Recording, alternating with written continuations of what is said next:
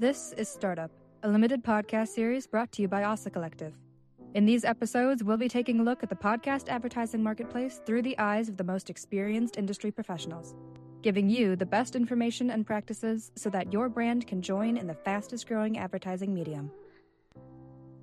In this episode, all about creators and podcast advertising partners, Asa's Mike Botticello sits down with Dane Cardiel of Gumball, Trent Anderson from Podchaser, Michaela Phillips from Dear Media, and Rita Bautista of Latina Podcasters Network.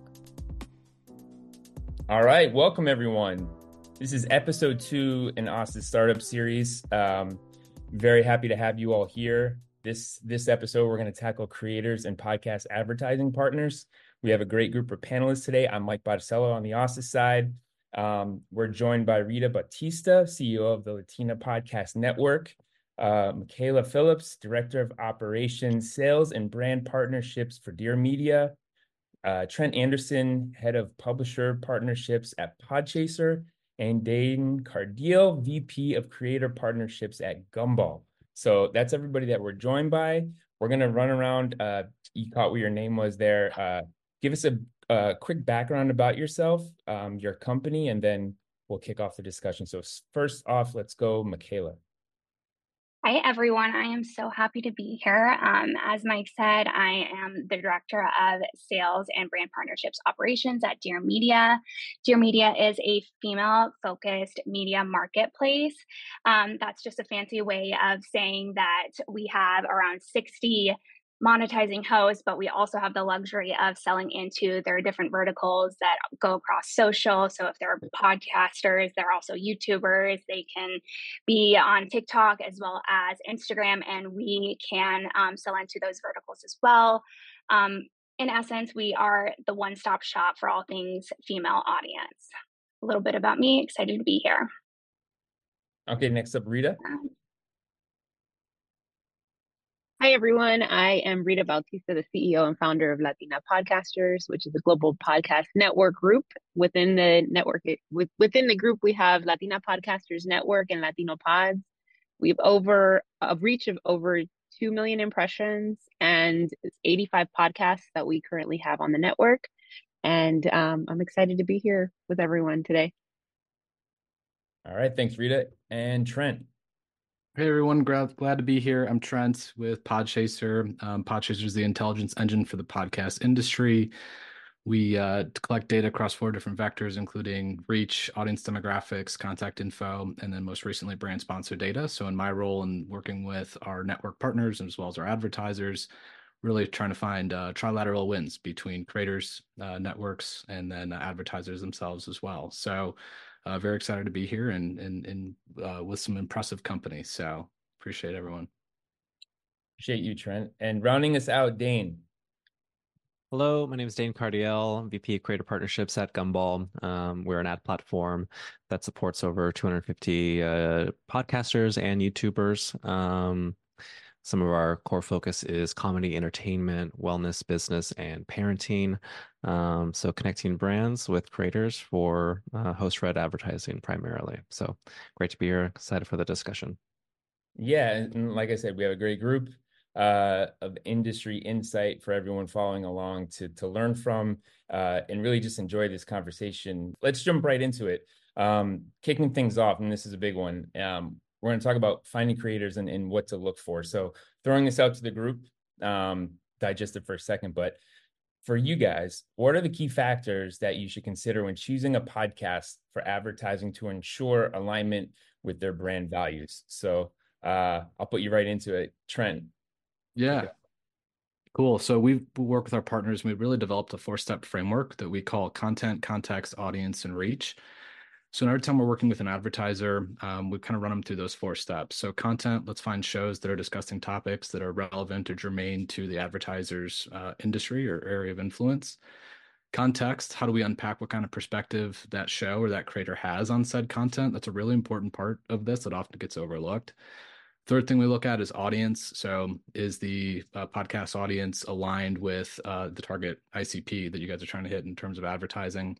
And then finally, reach. And reach we like to describe, at least through Podchaser, kind of as a spectrum in the landscape. So I think so often major shows, big shows get a lot of the attention within the space, but there's significant opportunities in the mid tail and certainly even into the long tail. Between that content, context, audience, and reach framework, that's usually how we like to advise our clients to think about their advertising campaigns. But I'd love to hear from the rest of the group. I agree with you, Trent. I think as the specific niche of the Latino audience is growing, we're still having to explain and be a lot more creative with the way that we work with our brand partners. But specifically within the reach part, we're still working on building that scale and also working with other partners in the podcast media space as well in order to reach scale. But the scale isn't always going to be what creates the impact. It's making sure that we have the opportunity to explain that the reach is going to be made through different creative avenues, and sometimes the out of the box thinking, but more or less for specifically for us, when we are talking about a niche audience, the impact tends to be a lot higher because of the loyalty of the audience that continues to return. Yeah, that's just what I'm seeing. No, that's so right. And having an engaged and informed audience is really an upside for everybody. So with that in mind, on the Dear Media side, Michaela, what do you think? No, I mean, I couldn't agree more. I think that especially in this last year where we had the podcast space kind of had a little bit of an economic downturn, we really looked inward and we looked at like data points when it came to our brand partners that were deciding to spend over and over again, as well as with our creators. And we really felt that it's the creators that had the audiences that were so engaged with what the host was talking about and giving that personal endorsement were the brand partners that stayed with those creators and kept deciding to spend with them over and over again. So we really feel that it's not like downloads are great and everything, but we really feel that there should be other metrics and goals and KPIs that we have our brands look at when they are coming through the door to spend with us. All right, Dane, we'll give you the last word here. Yeah, I'll just add, I think I probably think about this from a creator perspective. So just adding to everyone else's comments, we just think about it in terms of like personality driven shows. Those tend to perform the best. So if there is a clear a relationship between the host and the audience through that their personality and what they're bringing to their show, that tends to drive the most results for advertisers. So when we evaluate what creators to work with, we're really asking what is the personality element of this show that lends itself to that impact, and that usually finds itself off platform as well in events, newsletters, social.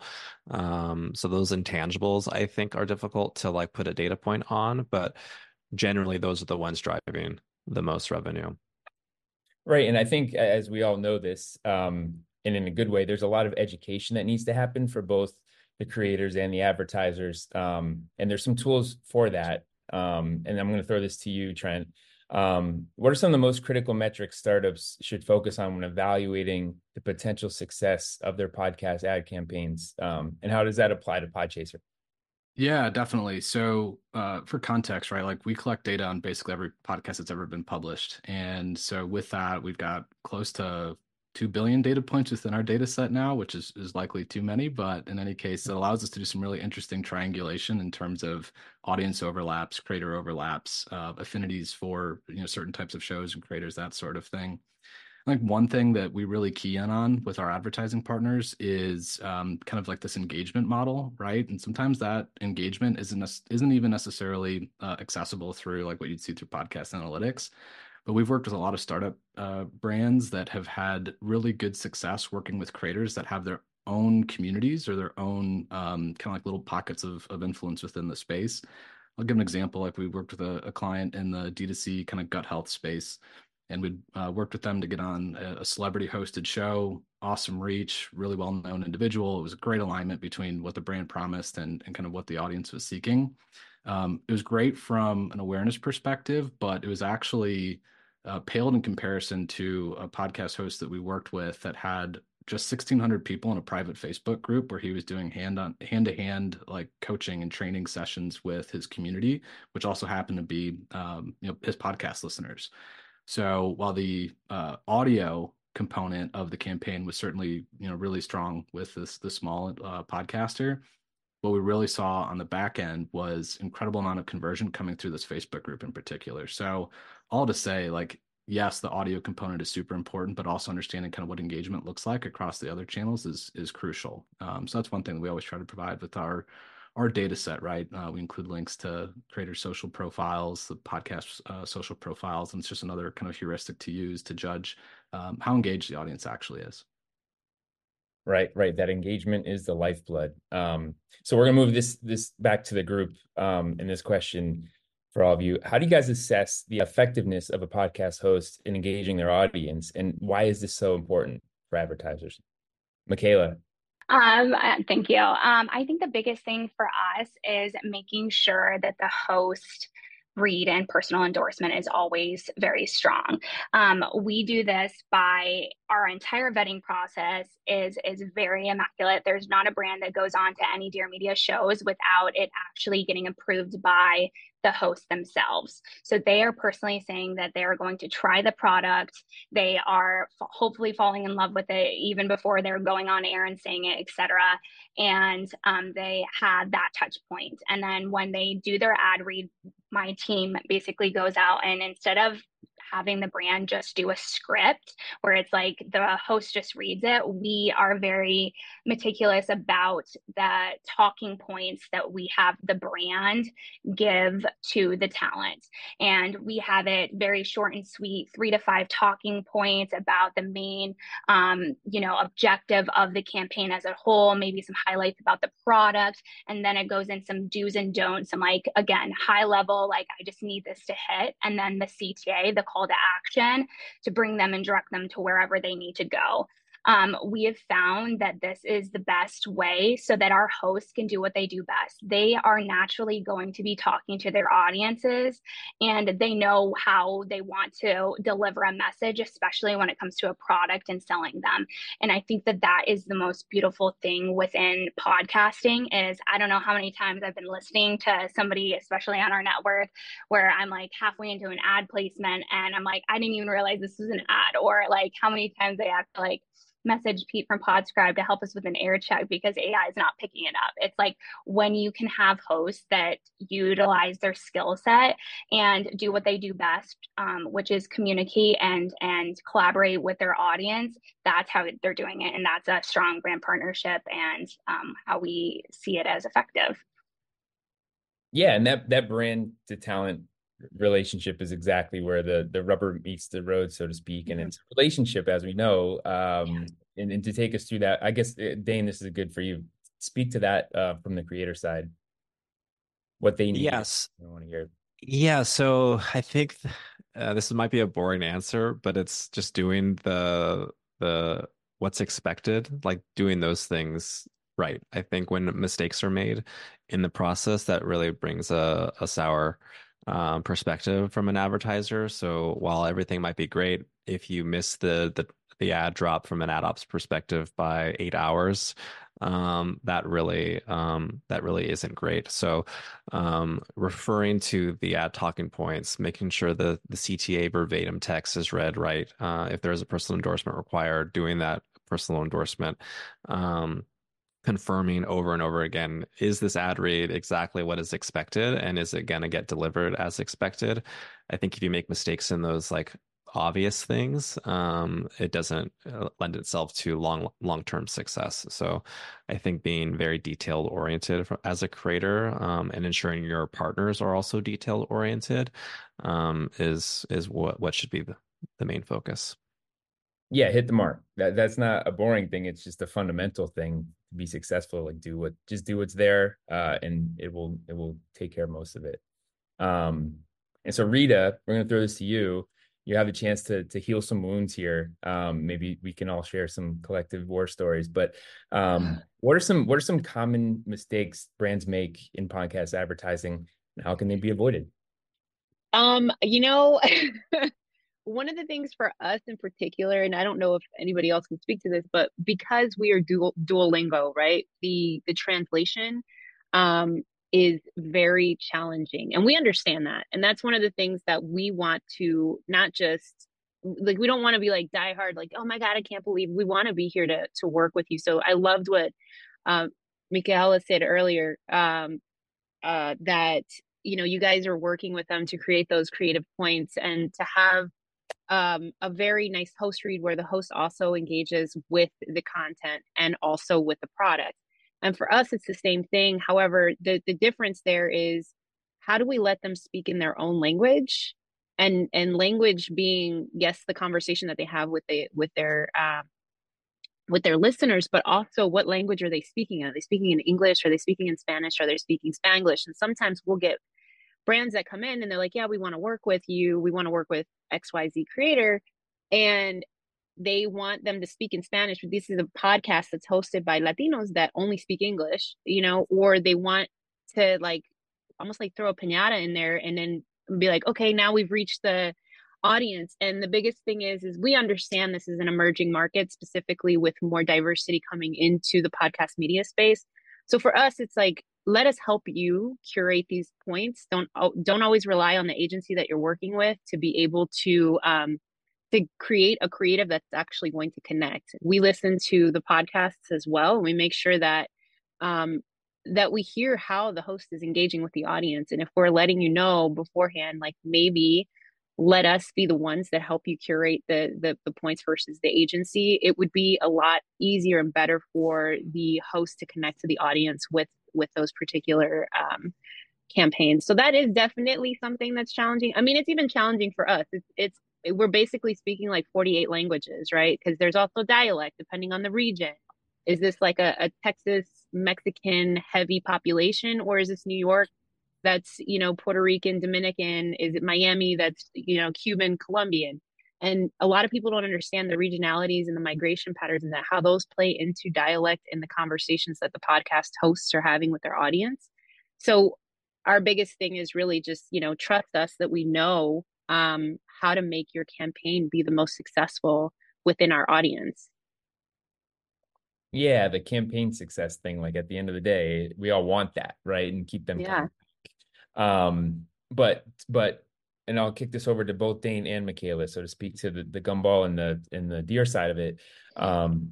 Could you guys elaborate on the process of matching advertisers to the right creators on your platform, and how startups can make the most of it? So I think the biggest thing is when brands come to work at Dear Media, number one is kind of understanding that, again, we're at the mercy of our creators on saying yes or no. They are really going to be the person that says, yes, I would love to give this personal endorsement and put this ad read onto my podcast and push it out to the audience. And I think with that being said, understanding as a startup that because they've cultivated this community and this audience, they are going to be picky and I don't even want to say picky. It's like, I'm happy that they're like this because they've created that trust within their audience. And that's the reason why it converts and why brands really see that conversion. I think the biggest thing, secondly, is understanding that with this premium kind of talent that you're going to be working with on the Dear Media roster, as well as the limited real estate that we have, because at Dear Media, we only have a max of 6 ad placements per episode.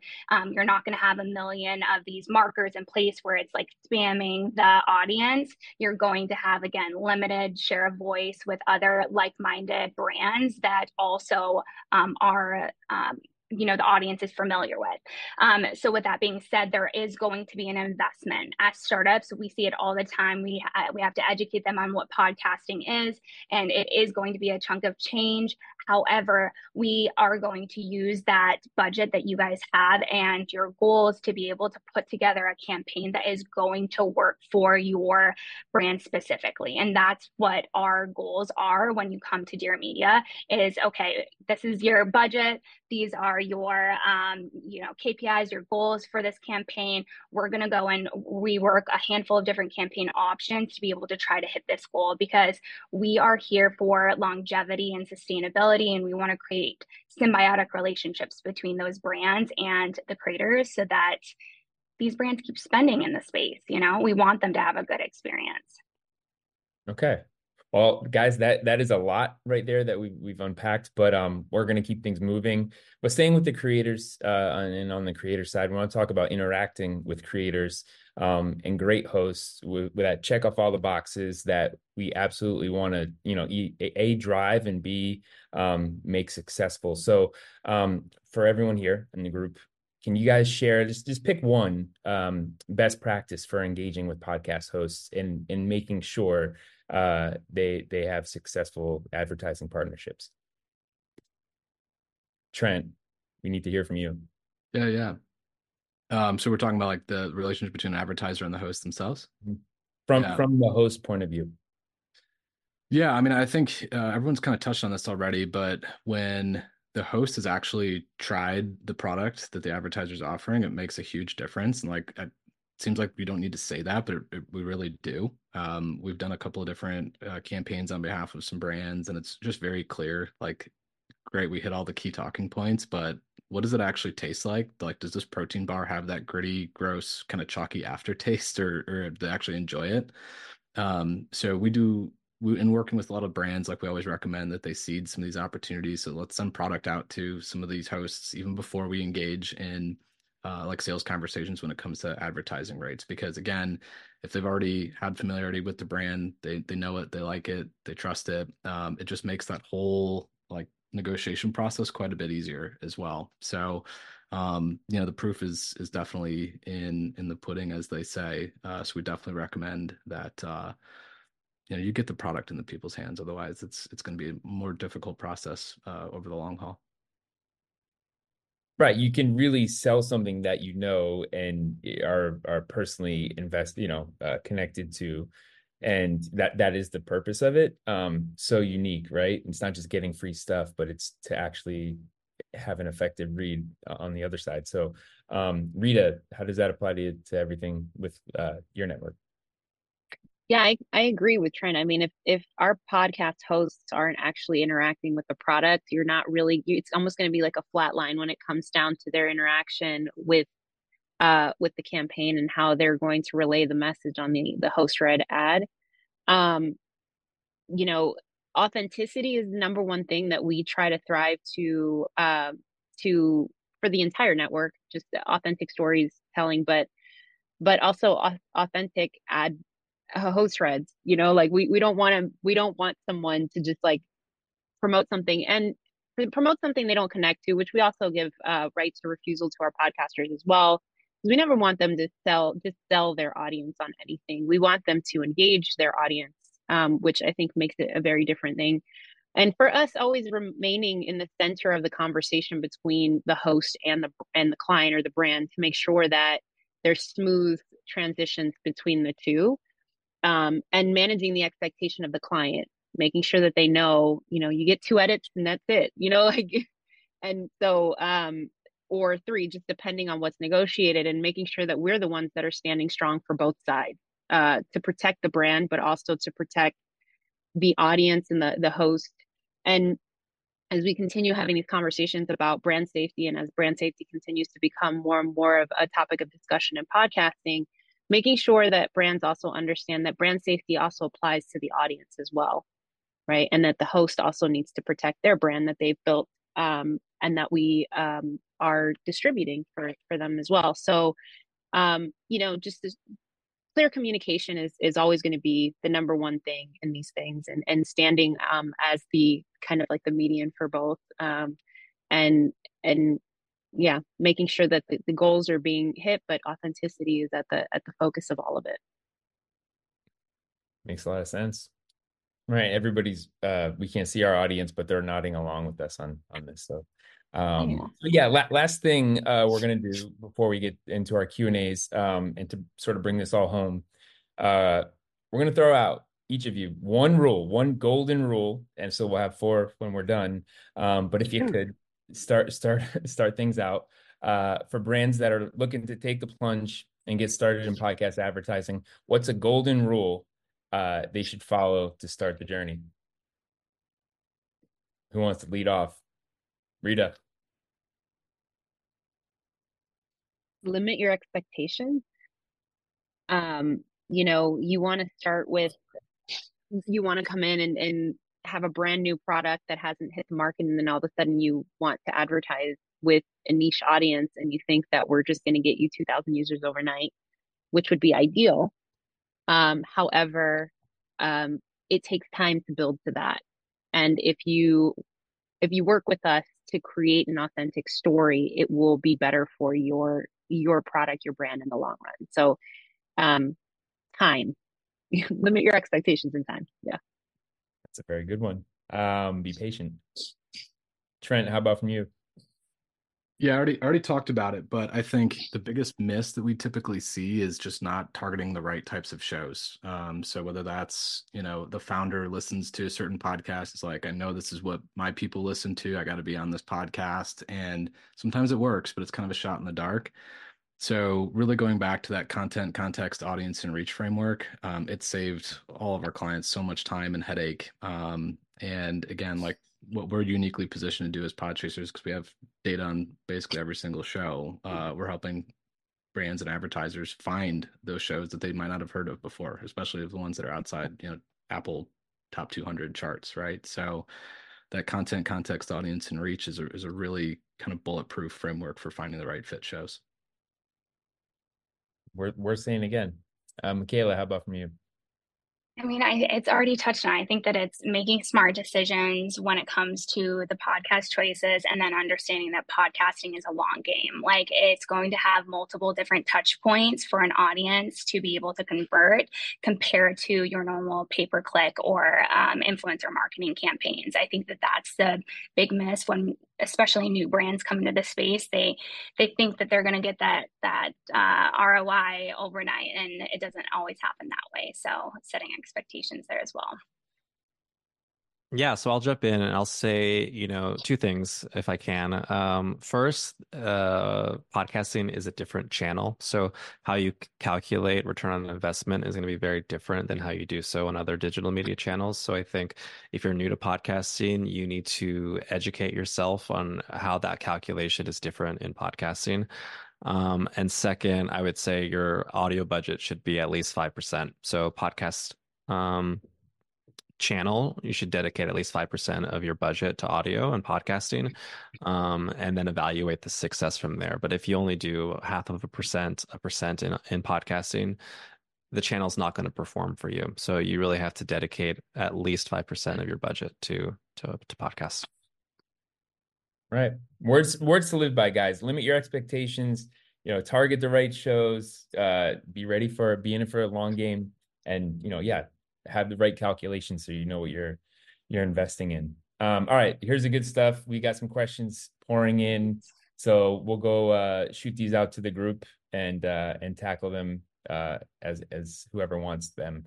First off, I think this is a good one for you, Dane. And back to your point of calculations, what would you recommend as a good starting budget? Yeah, well, I think it's relative, that 5% number, however much you're spending on advertising across all the various media channels. That 5% benchmark probably can inform what a starting budget could be. We generally like to see advertisers on Gumball spend at least 10,000 on any given campaign, just as like a minimum. Not that we have minimums, but that generally is a good place to start. So 10 to 50,000, depending on the brand, much larger if it's, in the Fortune 500 space. But yeah, I think 10,000 probably is a good starting point. But with that budget, if you don't know how to calculate it, then I would don't spend yet.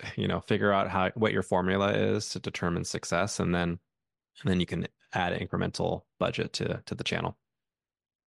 And for the rest of you guys, why do you think that is? Why at those numbers, and what sort of results should they expect to see?